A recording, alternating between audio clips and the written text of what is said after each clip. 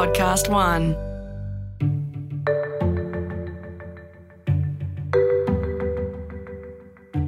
Welcome to Media Landscapes, the podcast from Group M Australia. I'm Rosie Baker, Group Communications Director, and I'm in the Podcast One Australia studio with our Head of Trading Intelligence, Lisa Newland, who's part of our Trading, Investment and Strategic Partnerships team, and our CEO, Mark Lolbach. This podcast series is based on Media Landscapes, a collection of essays written by Group M's Global President of Business Intelligence, Brian Weezer, to dig deeper into where ad spend is going in 2020, to look at the unique challenges advertisers face, and explore the current and future status of some of the world's largest media companies. There's a lot of information in there, so what we're doing with this podcast series is pulling out some of the highlights to bring you a bite-sized overview and local analysis of the biggest trends affecting marketers and the media. In this episode, What Does the Data Tell Us?, we're going to talk about media fragmentation and where ad spend is going. We've explored this through Group M's spending shares among media suppliers, and we find it's more fragmented than many observers might think. So Mark, what are some of the key insights in this essay, What Does the Data Tell Us? Thank you, Rosie. Well, there's a few key things that I want to highlight in this first episode about media fragmentation. The report has analysed client spends across Group M's top 15 largest markets, which does include Australia, of course. And it looks at where our clients are spending their money in terms of channels and on different media platforms. In Group M's top 15 markets, as defined by billings, Google and Facebook actually represent about 19% of the total. I think a lot of people out there might have thought that that would be a higher share, possibly even up to around 25% or more. Globally, Google is the largest global supplier to our clients, followed by Disney, actually, Comcast, a big US broadcaster, and then Facebook is actually fourth. When we actually look at different media types, it might be interesting to share some of the findings. 43% of the billings in our top 15 markets are TV. So again, still a very strong part of the media mix being over 40%. 37% of our billings are digital, which does include search, social, video, display, etc., excluding legacy TV. 7% is print globally. 6% out of home, which is lower than Australia, which is interesting. And about 4% comes from cinema. So, Lisa, that was a great overview of the global figures. How does that relate to the local market and what we see here in Australia? Yeah, so Rosie, in Australia, we see that about 55% of our total billings are going to digital, with about 21% to television.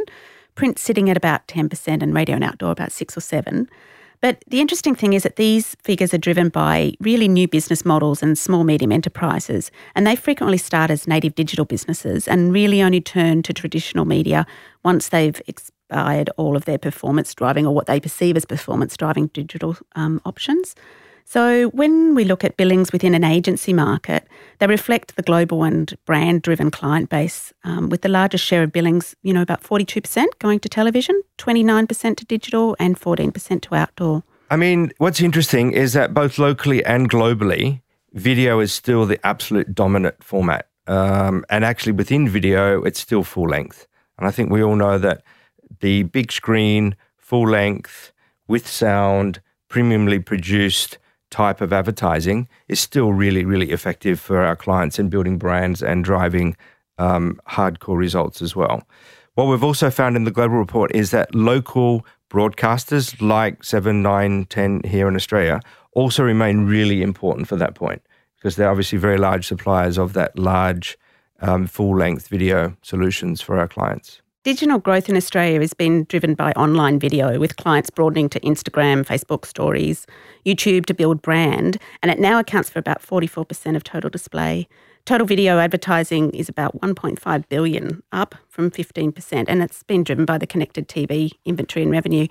Having said that, though, brand safety, viewability, ad fraud all remain really prime concerns for our clients. If we dig a little bit deeper in digital, globally, in terms of year-on-year growth rates, it's interesting that Amazon, Snap, Twitter, Facebook and Google lead, but in percentages they are significantly lower than those shown in their public filings. I think this reflects the long tail, as well as the continued reliance on many large advertisers on the large screen broadcast television channels. So that's a really interesting observation about those other digital players. Are we seeing a similar picture locally? Yeah, locally, we're of course seeing growth in Google and Facebook with flatter positions for Snap and Twitter. Amazon only launched their advertising proposition in June this year, and they're limited by the current customers on their platform, and therefore inventory is also limited. Whilst advertising on Amazon is still relatively new in our market, it is expected to have a significant impact on display, video and search. They have long-term horizons and can make decisions which do not require immediate payback. So high-margin ad and higher-margin ad model helps subsidise the features that customers really care about, like low costs and fast shipping. They have to be careful that this doesn't distract from the customer experience, but Amazon are highly appealing, connected, addressable retail solution for our clients. Amazon is definitely something that we'll come back to talk about a little more in a future episode. But sticking to the kind of media channels at the moment, what about the audio space? What's the global picture in audio, Lisa? Globally in audio, iHeart Media is 1.5 times bigger than Spotify. But for context, the two together are smaller than just Bell Media in Canada, say, and much smaller than the outdoor network JCDecaux. So locally, we're seeing marketers considering their audio and voice strategies in the context of what it will mean with their brand ID. A focus on podcasting and renewed energy to regional radio through Boomtown. The Boomtown initiative is pushing marketers in this direction as well. Australia ranks about 7th highest market penetration for smart speakers in the world. That'll lead to voice search, changing the way consumers search and purchase. And it will connect devices across the home and give a single view of the customer, changing the face of retail in Australia. It'll deliver marketers a new data set, including location, time of day, behaviour data, which is likely to command a premium price. Podcasts, just like the one you're listening to, are becoming the go-to medium as a trusted environment. More and more, people are choosing to listen to original podcasts where they can be entertained, informed, or educated. Podcast One Australia focus on creating premium original podcasts with some of Australia's biggest household names, allowing brands to deliver their message in a trusted environment that makes a difference. 63% of listeners that have heard a brand message within Podcast One Australia podcasts have taken action. So, to have your brand message have greater impact or create a new trusted environment for your own communication, get in touch with the team at Podcast One Australia by emailing sales@podcastone.com.au. So as we look into 2020 and looking at the economy and consumer confidence in Australia, what are we expecting in the big picture, Mark? Yeah, look, it's a really interesting question. I think we're all leaving 2019 a little bit cautious. Certainly consumers are. Consumer confidence at the moment is actually low. As we know, wage growth is low. Consumers are quite cautious about spending. We know that the government stimulus actually didn't work. We know the RBA is at a level where actually they don't know what other lever to pull. And I think everybody, all the economists are saying it's really time to lean into state and federal governments, and they're going to have to kick off infrastructure projects to actually keep the economy going.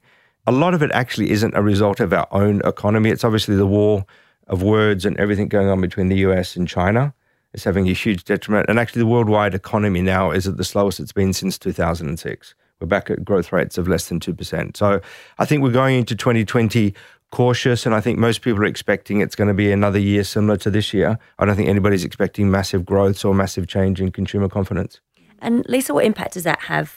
It is having an impact on the advertising market, obviously, but it's really just normalising back to 2017 levels. So 2018 experienced really strong growth, and there is a couple of key events in there that drove that. And so in 2019, we've just seen that these have been taken out of the market, so in a couple of our key categories. And just to add in looking at 2020 in the advertising space, it's obviously an Olympics year coming up, and that usually has a big impact on kind of the economy and the ad market. Do we have any views on how that will impact the Australian market? If you think about 2019, we also had a federal election. Okay, so if you compare 19 to 20, you take the election out, the Olympics, I think, is just done to plug that hole. We had Clive Palmer spend $50, $60 million of his private money. Both this federal government spent somewhere between 10 and 20 million each, depending on what you read.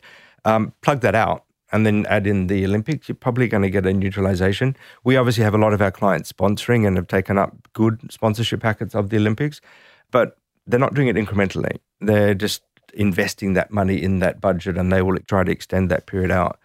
Look, I hope that it brings in more, and I really hope. I mean, I think our forecast is 2%, maybe 1.9% growth in total media investment in 2020. Yeah, and that's largely driven by digital. A lot of that will be digital. We'll all wait and see for 2020.